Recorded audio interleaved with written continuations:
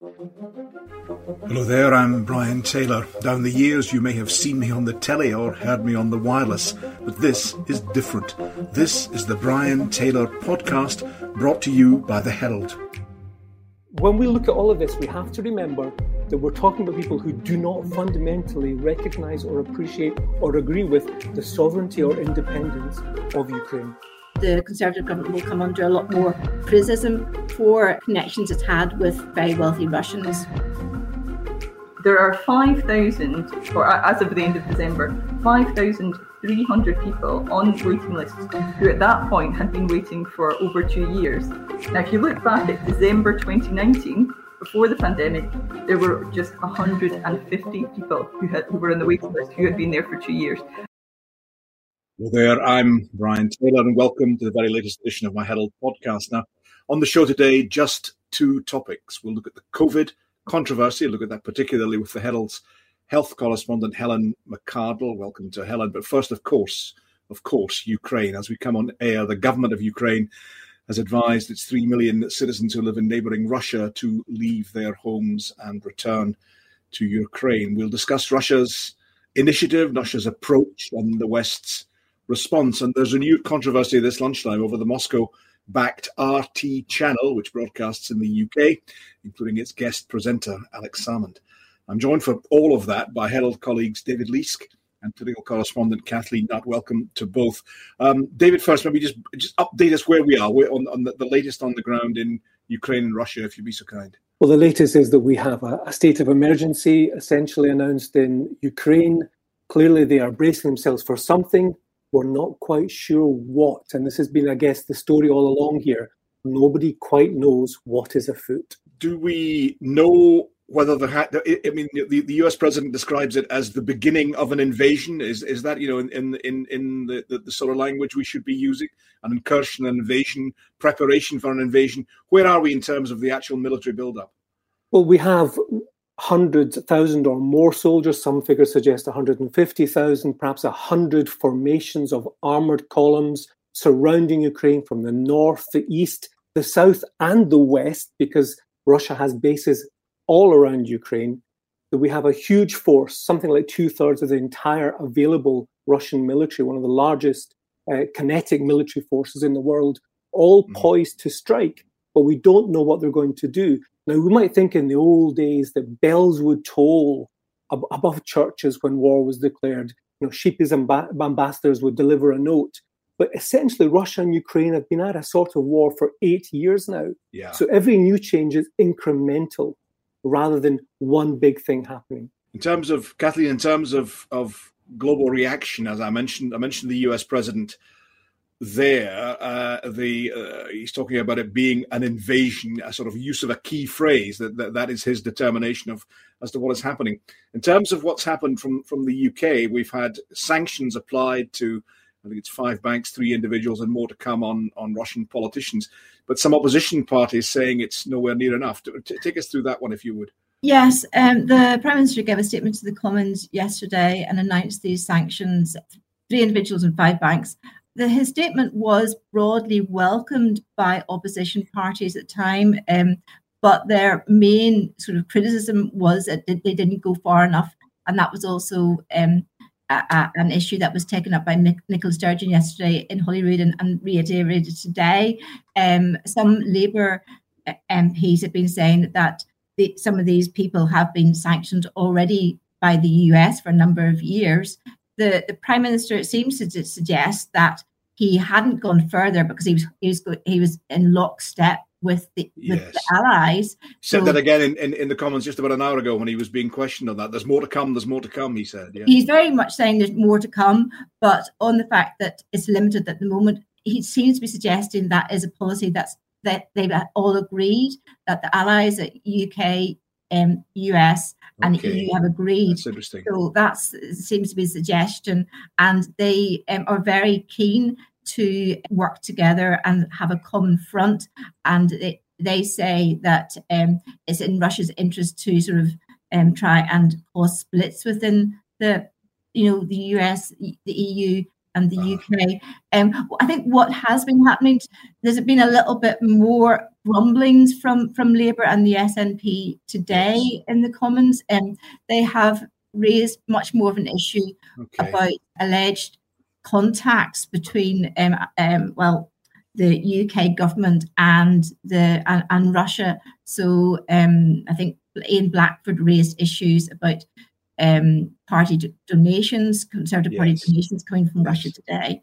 So that, I think that's probably an issue that's going to go a lot further. I think the Conservative government will come under a lot more criticism for connections it's had with very wealthy Russians. David, let's Helen, please pile in if you wish. I mean, you're here primarily to talk about COVID, but if you want to jump in, please do. But David, let's talk about sanctions, and then let's talk about what Russia is doing, and then let's talk about why Russia is doing what the President Putin is doing. The sanctions. I mean, presumably the concern on sanctions from the US, the UK, and everyone else is that if you sanction Russian companies, if they are trading with the West, all you're doing is hitting the Western economy, and specifically with regard to the Germany's interruption to the Nord Stream 2 gas pipeline. The likelihood of that, as some Russians pointed out, not all that gently, is that you push up gas prices in the West. So it's about trying to avoid shooting oneself in the foot. Tell me about that. Well, I think we've got this idea, don't we, of Russia as being somewhere really far away, something that's not connected with us. I was watching Putin on Russian television the other night, and he was a bit late. And before he started speaking, there was a run of adverts. It was Snickers. It was Café Noir. It was for things that we are providing to the Russian economy. The Russian economy is one of Europe's biggest, despite people insisting on measuring it in crude GDP terms. It's a big country, the biggest country in Europe. It is intimately connected to our economy. It fuels the engine of the European economy with its gas and with its oil. It is not some minor place. This isn't some dispute with, for example, a Serbia of old. This is a major economy and a major part of our continent. And I'm right in saying that if we try to damage the Russian economy or sectors of the Russian economy, which is what sanctions are intended to make it difficult for Russia so that it withdraws from military action, if we do that, we could be causing damage to our own economy in the bygoing. Well, there will be cost to this. I mean, even in simple terms, a lot of middle-class Russians, for example, are traveling, going on holiday. If we see visa restrictions, by which I mean both the visas which people use to enter the EU and the UK, but also the credit cards which they carry, then we're going to have fewer tourists from one of the biggest sources of tourism in the EU, in Europe. If we, for example, start cutting off Russian banks from the wider Western economy, that will have a devastating effect on Russia, but it will affect us too.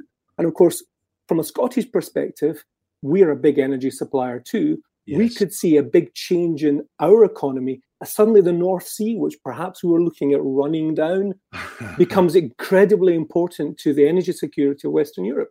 So these are not minor things that are happening. This affects everybody, wherever they are, and especially in an energy country like Scotland. I would actually come in on that issue about energy prices. I mean, there's obviously a concern that energy prices could end up going up as a result of the Ukraine-Russian crisis.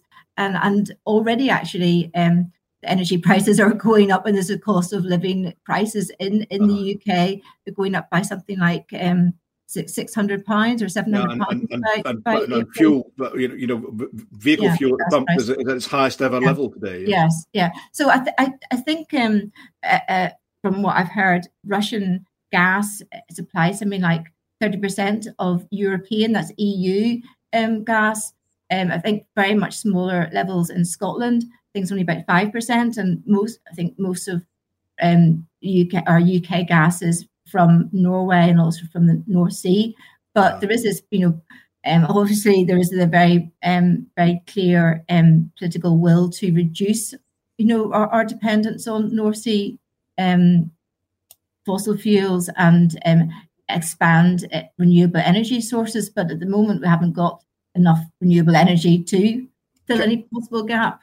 Kathleen, is it particularly difficult for the Prime Minister that one of the key areas of investment by wealthy Russian individuals is London, and has been for many years? Yes, well, I think that's it is potentially a very awkward situation for him. Ian Blackford asked him in the Commons today, I raised this issue with you in 2017 about there's a sewer of Russian dirty money flowing around London and you didn't do anything about it. And the Prime Minister said he is now acting, but I suppose the question is, why didn't he act back in 2017 when this was first brought to his attention? Yeah, again, so I think this is going to be an ongoing thorn, I think, in Boris Johnson's side about Russian money in the UK. Helen, what's your take? Observing this, not your area of specialism, but there's been there's huge anxiety. I mean, citizens in Scotland are anxious about this. It would be a war on European territory. Should it, heaven forfend, come to that? I think the point as well about the bills is probably it strikes me as that seems like that's going to be the most immediate impact on people here. Yeah. And that's what people are concerned about. I'm not sure how conscious people are of what the impact would be. I mean, yes, it's a war in Europe would be a terrifying prospect, but I'm not sure people necessarily are all that engaged with what that would mean for us here beyond the impact on our own. I agree. Yeah, our own household bills. We're not talking about nuclear war here, I think people are, there is that kind of sense of, well, it's happening over there, so will it affect my day-to-day life beyond my bills? But your point is right. It adds to the sense of insecurity that there is in Europe and global. And thanks, David. Let's talk about what President Putin is doing and not doing. He has been given a sanction by the Russian parliament to allow Russian troops to leave the boundaries of Russia, and yet we're not certain yet whether is there actually an incursion into the two areas of eastern Ukraine that he claims are sovereign states, or is it waiting? As you say, he's got them waiting. Why doesn't he just pile in with? President Biden calls it the beginning of a Russian invasion, but it's all very tentative. What's going on in your view with regard to that? I have no idea, and I would almost go as far to say I wouldn't believe anyone who said they did know what was going on just now. Good one. I think what we're talking about is important to understand here what these places are. Yeah. And one of those strange things for a Scottish audience is perhaps something we forget about is that these two areas of eastern Ukraine are areas of substantial British settlement. Uh-huh. That Luhansk was in fact essentially a Scottish creation. Donetsk was formerly called Yuzovska, Hughestown. These are places which were part of, brought into the Russian Empire. They were called New Russia at one time. They were populated by people from other countries. Luhansk its main street was called English Street because just the way that we confuse Russians with Ukrainians, it confused English people with Scots. But lots of steel workers from Scotland went there. This sounds flippant and stupid to talk about now, but I recall 8 years ago writing a story about a humorous attempt by people in Luhansk for their region to join an independent Scotland, because, of course, our independence referendum was at the same time as all of the shenanigans that went on in Ukraine. So these, although they may seem like remote places, they're actually places that are intimately connected to our own history. Uh-huh. They're places that are not that far away, but they're also places which have their own dynamics. Now, I think one of the big problems we've got just now is the way we talk about these issues. We always want to put us, by which I mean Britain or the West, at the centre of them. Yes. But actually, we're relatively, despite these long connections, we're relatively peripheral to this. I'm going to bring in the others on this, but I'll stay with you for now, David. Let's talk about what is in President Putin's mind, what motivates him. Now, let's be clear, these areas, Luhansk and Donetsk, are part of Ukrainian territory, globally recognized as part of Ukrainian territory. For the president of Russia to send in troops, he is breaking international law. There is little doubt about that. What motivates him to think differently about that? What you've described the situation. What's in President Putin's mind? Is it that he's been neglected in terms of global power status? What's going on? Well, we can only go by what he says. And I think that's important. What he says his grievances are, what he believes to be the case, what he communicates to his people. in several long and rambling essays and speeches, he's tried to set out his views. Now, we often think that he must have a big grievance with the West, with NATO, with the EU, with America. But actually, he has a grievance with another Vladimir Lenin.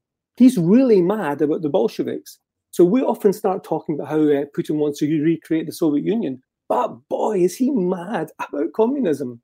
He thinks that the people who were in charge of what he thinks of as Russia 100 years ago made terrible mistakes. And in his view, those mistakes were essentially the nationalities, the national policy of the Bolsheviks, allowing each of these countries, as we might think of them now, to have their own Soviet republics. And that meant that when the Soviet Union collapsed, Ukraine, Belarus, and Russia became separate nation states. His view is that's a mistake because he thinks of these three nations as essentially being one. He doesn't think of Ukraine in the way that perhaps people in Britain think of France. He thinks of Ukraine in the way that people in England think of Wales.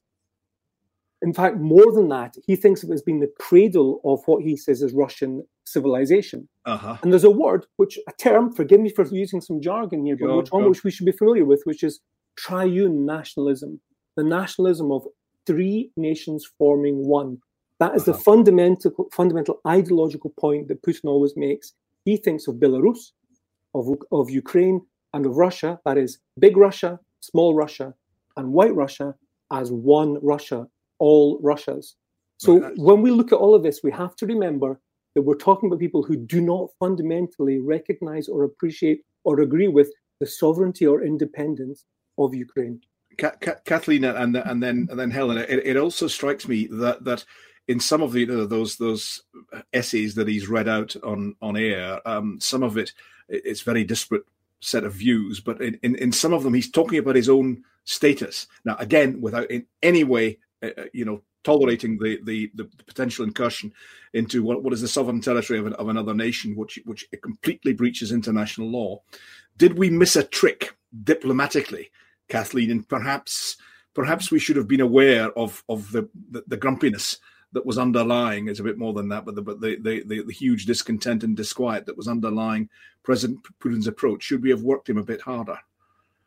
It does seem to have sort of come up very suddenly. I mean, this war has been going on for 8 years, David said, and yet we're only seem to be sort of getting to a situation now where we're responding in any sort of clear way, and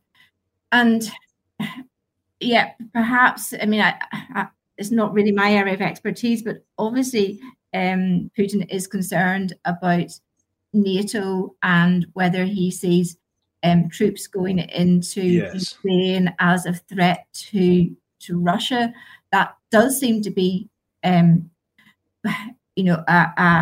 concern that he's raising and that Russians are responding to. I mean, I think Russians overall seem to be quite behind Putin in these measures.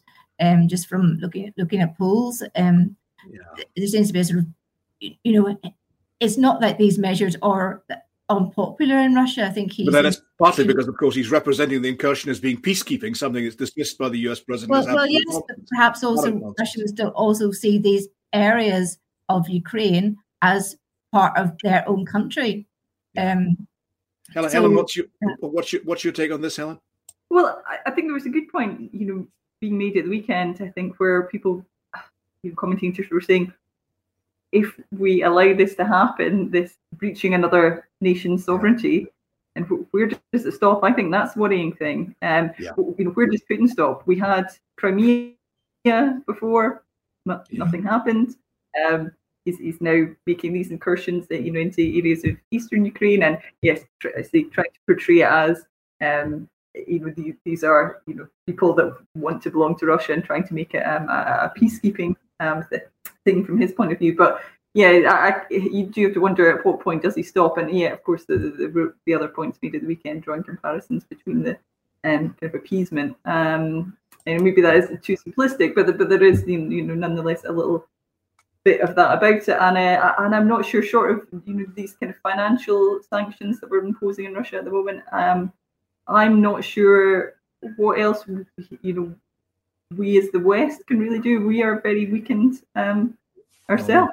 PM's talked about sending military support to Kathleen, you were keen to come in, yeah? Yeah, just keen to come in with some of the wider issues. I mean, in the comments yesterday, the whole issue about refugees came up. So if, hopefully there's not going to be a full-blown war in Ukraine, but if there is, then what responsibility will the West have to protect people who are fleeing? And will the burden just be placed on countries like Poland and Slovakia, who are bordering Ukraine to take refugees in, or whether UK will be obliged to support people fleeing as well? I just can't help thinking of the Ukrainian people I knew when I was younger in my native Dundee. There's a Ukrainian club there. There's a large settlement, large connections as well with Scotland. One hopes it doesn't come to David, at this point, I'm going to move on to RT in a moment, Russia Today, but just briefly on a kind of a key question.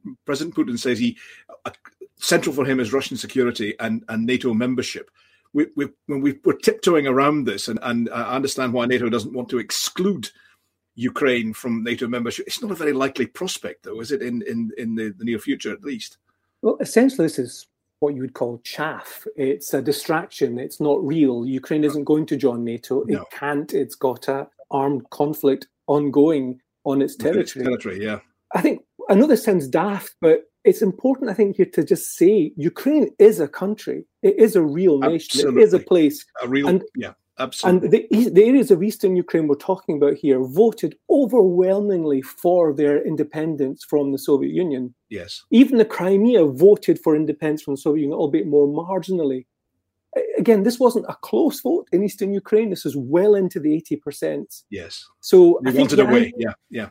And I think it's important also to understand that quite often we tend to want to talk about what language people speak. And indeed, lots of people in Ukraine speak Russian. Lots of them speak Ukraine. And actually, a surprising number of them speak both at the same time in a wonderful, wonderful mixture. And I think we sometimes maybe think that because people speak Russian, they must be Russians. Well, we're just speaking English just now. And don't be you, Brian, I'm not English. And people in America speak English, and they're not English either. Ireland equally. So it's important to understand that some of the narratives that come out of the Kremlin here are simply untrue. We're not talking about a democracy in Russia. We're talking about an authoritarian state. Yes. Therefore, everything from opinion polls down are almost irrelevant. I think it's important also to understand that we talk about this as a Ukraine crisis. This is more of a Russia crisis in many ways. I would point out that 10 years ago, we had mass protests in Russia with tens of thousands of people taking part, precisely against some of the excesses of the Putin regime. Now, you'd be lucky if you get half a dozen very brave people showing up to show solidarity with Ukraine. Those two developments are presumably not unconnected. These are not unconnected. So could this whole crisis be a way of Putin keeping, staying in power, and maybe a way of promoting his own popularity back at home? Is that possible, David? I honestly don't know what's in his mind, and I'm suspicious of anyone who says that they do. However, that is, of course, possible. But it's fundamentally important to see here that Russia was becoming more democratic in the 80s and 90s. It is becoming much less democratic now. We would normally refer to it as an authoritarian kleptocracy, but it's increasingly moving towards something far more sinister. Indeed, rather than just losing its democratic and rule of law institutions, it's losing its entire constitutionalism.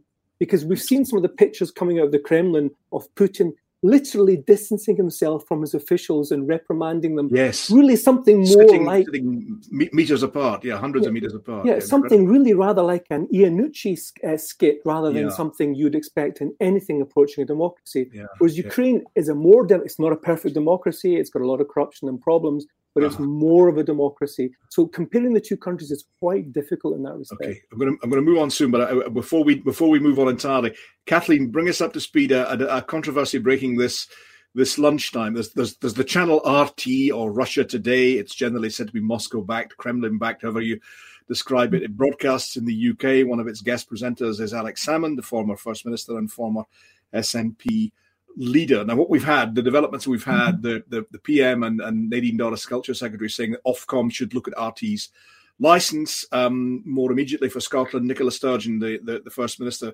says her predecessor, Mr. Salmond, should not be broadcasting on this channel. She says it was never acceptable. It's even more unacceptable now. This is it's a sideshow by comparison with what is happening in Kiev and Moscow. But bring us up to speed on that. Yeah, it is a sideshow, but it certainly come up in the comments today, and Boris Johnson obviously hit back at Ian Blackford over Salmond appearing on RT, even though actually Alex Salmond is no longer a member of the SNP and has got his own separate political party called Alba his own party, yeah. But again, it was brought up by Jamie Stone as well, partly as a way of embarrassing the SNP too, even though actually Alex Salmond, as everybody knows, is not in the SNP. And in fact, the whole issue was raised first by Stuart McDonald, the SNP MP, yesterday, who asked Boris Johnson not to, or to end the broadcasting of the RT show. He said, well, actually, that's really up to Ofcom to do that. But his government has now asked Ofcom to take a look at it. I mean, we had a comment yesterday, wasn't it, from Alapa? It was Neil Hanvey, the MP. He was elected as an SNP member, but defected to Alapa. Stressed that Alapa were condemning the Russian incursion into Ukraine, absolutely condemning it straightforwardly. But Mr. Hanvey also said, take Russia's security interests into account, and that drew some criticism from elsewhere. Yes, I mean, I think there have been historically some people maybe on the left of the SNP who've been a little bit more sympathetic to Russia than obviously the leadership at the moment, and there have been obviously there's an ongoing debate in the SNP about whether an independent Scotland should be a member of NATO. Very much that is the position at the moment, but it wasn't always the case. No. And there has been a background of some discontent. Some SNP MSPs actually even left the SNP and went to the Greens over the whole matter. So, and I don't. The issue hasn't come up again at party conference. But I do wonder whether that would still be the SNP's position were it to go to a vote, because a lot of people who joined the SNP after the independence referendum tend to come from the left. And I recall the conference in Perth where that decision was taken, that it was taken fairly clearly after what was, as you say, a very, very lively vote. Yeah. I suppose one of the other aspects about this is that, of course, Ireland is not a member of NATO, and a lot of people in the SNP would like to see themselves as, I suppose, sort of following the Irish model of independence to a certain extent. If not necessarily the route pursued. Yes, yeah. Well, exactly. Very much not the route pursued, but very the much not end result. Okay, let's move on. Let's move on to COVID. Thanks very much for your contributions on that, Helen. Let's bring you in for full now. Thank you very much for contributing to the earlier discussion.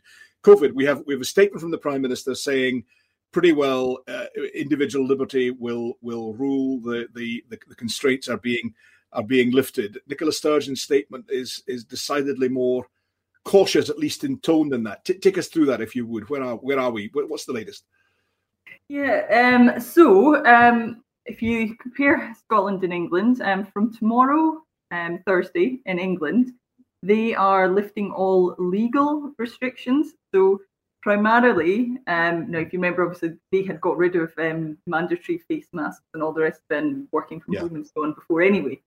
So what they are getting rid of tomorrow is a legal requirement to self-isolate. But I think the thing to understand there is, when we're comparing it to England and Scotland, is we didn't impose self-isolation through fines. They did in England. So that's what they're talking about. They're talking about lifting the legal requirement. So in other words, in England, it's self-isolation is no longer enforceable by fines. In Scotland, it's always been guidance. As time goes on, they're basically leaving it in England that from tomorrow you'll be strongly advised to continue to self-isolate. Obviously, lateral flows will continue to be freely available. That continues up until April the 1st. At that point, that is when it's in England, it shifts to what they're calling personal responsibility.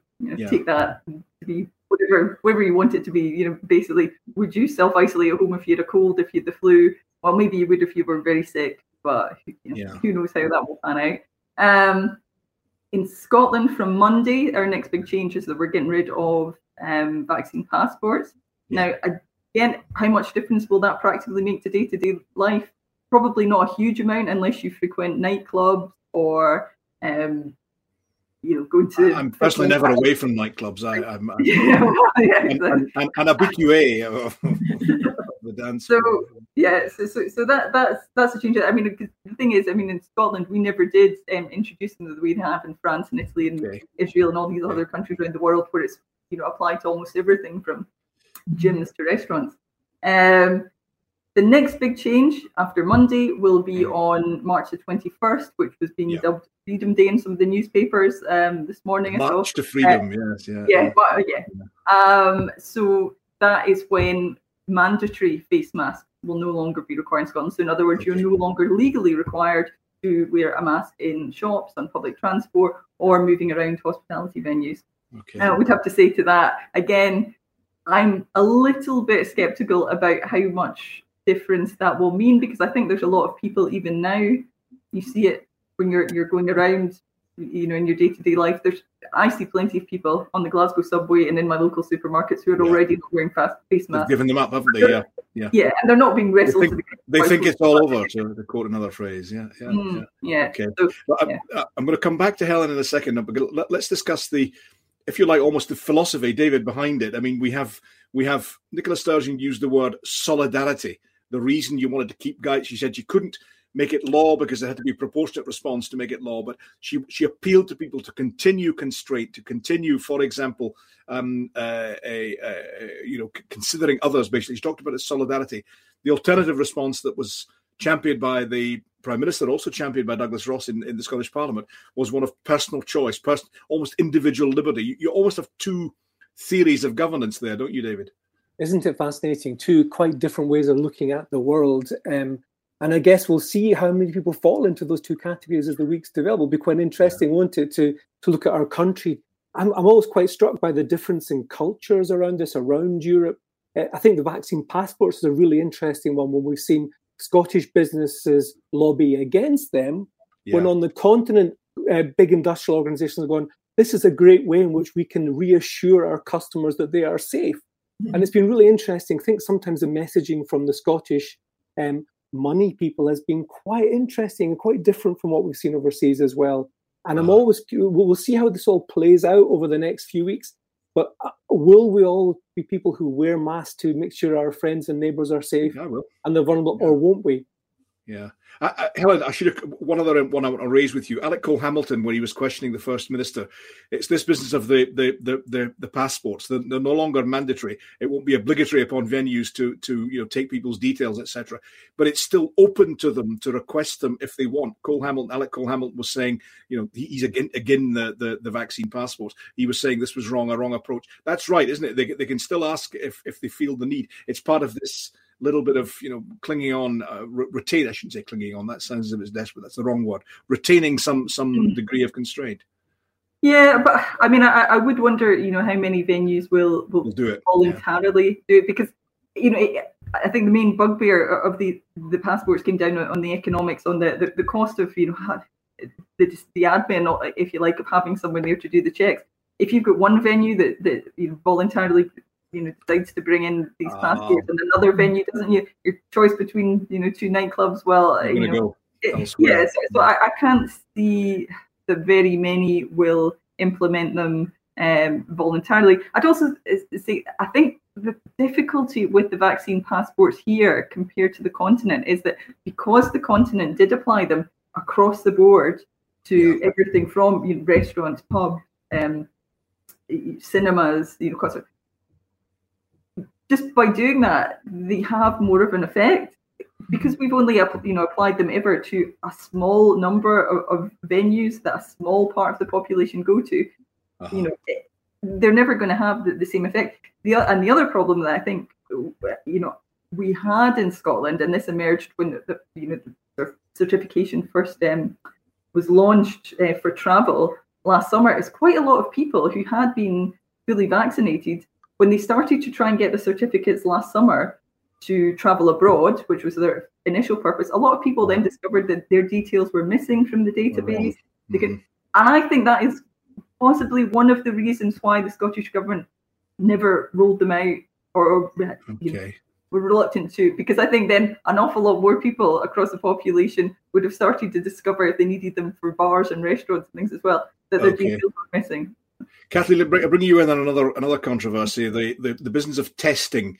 UK government saying the days of free testing are coming to an end. We don't have full details. Nicola Sturgeon obviously wanted to maintain free testing, but she points out that there won't be if there's no money spent in England, there's no consequential cash for Scotland. Take me through that. Yeah, the background to this was that Boris Johnson announced that it cost £2 billion alone in January for these tests to be distributed, given out to people.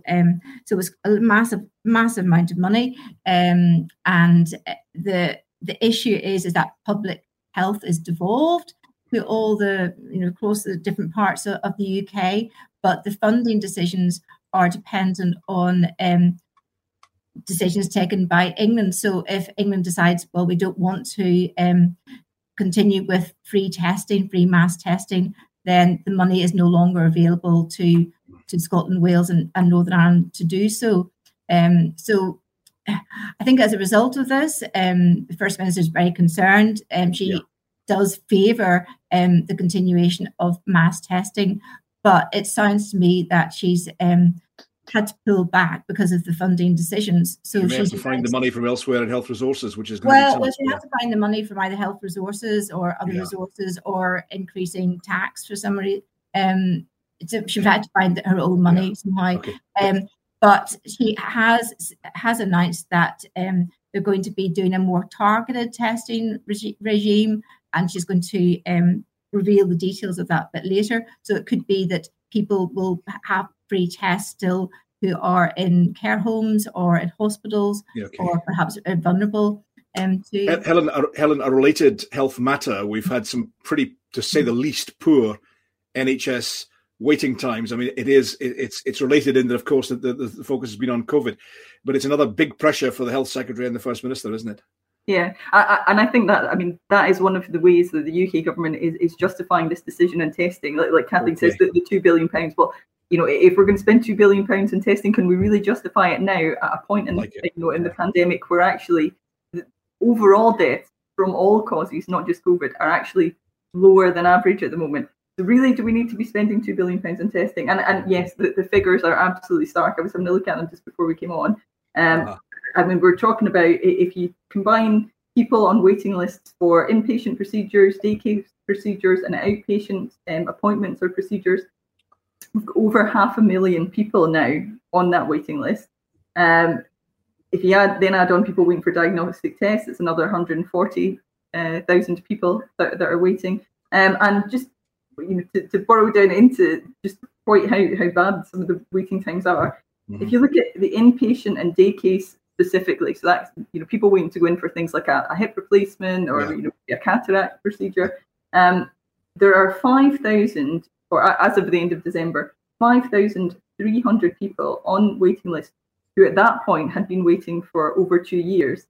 Now, if you look back at December 2019, before the pandemic, there were just 150 people who were on the waiting list who had been there for 2 years. That's a transformation. So that's 150 to 5,300. So I think when you look at that, we have got to start turning our attention, I think, to that. Okay, I'm going to turn my attention. We're almost out of time. I'm going to turn my attention, David, and then Kathleen. It's an entire podcast, and we haven't mentioned Partygate once. That, of course, is a result of circumstances, a result of what Millen called events. We have the COVID issue, and we have this crisis in Ukraine. But will this issue return? Will the struggles facing the Prime Minister return to plague him, or do you think it's beginning to fade into the background? Which? Well, I was fascinated by the attack line today on Alex Salmond over at RT, with some of the Tories almost suggesting he still belonged to or was the responsibility of the SNP. You could argue the SNP are short of Alex Salmond, but the Tories are stuck with Boris Johnson. Two men of questionable character, let's be honest. Dear me. Kathleen Nutt. Well, I actually suspect Partygate has receded. It's not on the front pages at the moment, But I suspect it will come back once the police investigation has been wrapped up and the Sue Gray report is out. But I suppose if, it looks likely this the Ukraine-Russian crisis is going to continue, whether then Tory MPs may decide it's not the best time to put in letters of no confidence to the Prime Minister about the Prime Minister. However, saying that, there are something like 300 photographs. So, all of these parties, lockdown parties that haven't been released. So that will, if they come out, that could put the story back on the front pages, I think. It's certainly not there now, and it's not there now for very good reason, that we're facing this huge crisis in the east of Europe, and we're facing what has been a quite remarkable, hideous plague here, dealing with at home. Me speaking as myself, I wouldn't question anyone's character. I wouldn't dare. But there we are. I'm going to call it to a halt. Not so nice as you, Brian. No. Thank you very, very much to Kathleen David at Helen. I'm extremely grateful. Very grateful to all of you for tuning in. Thanks very much for joining this podcast. Look out for future episodes from me, Brian Taylor. Toodaloo the new.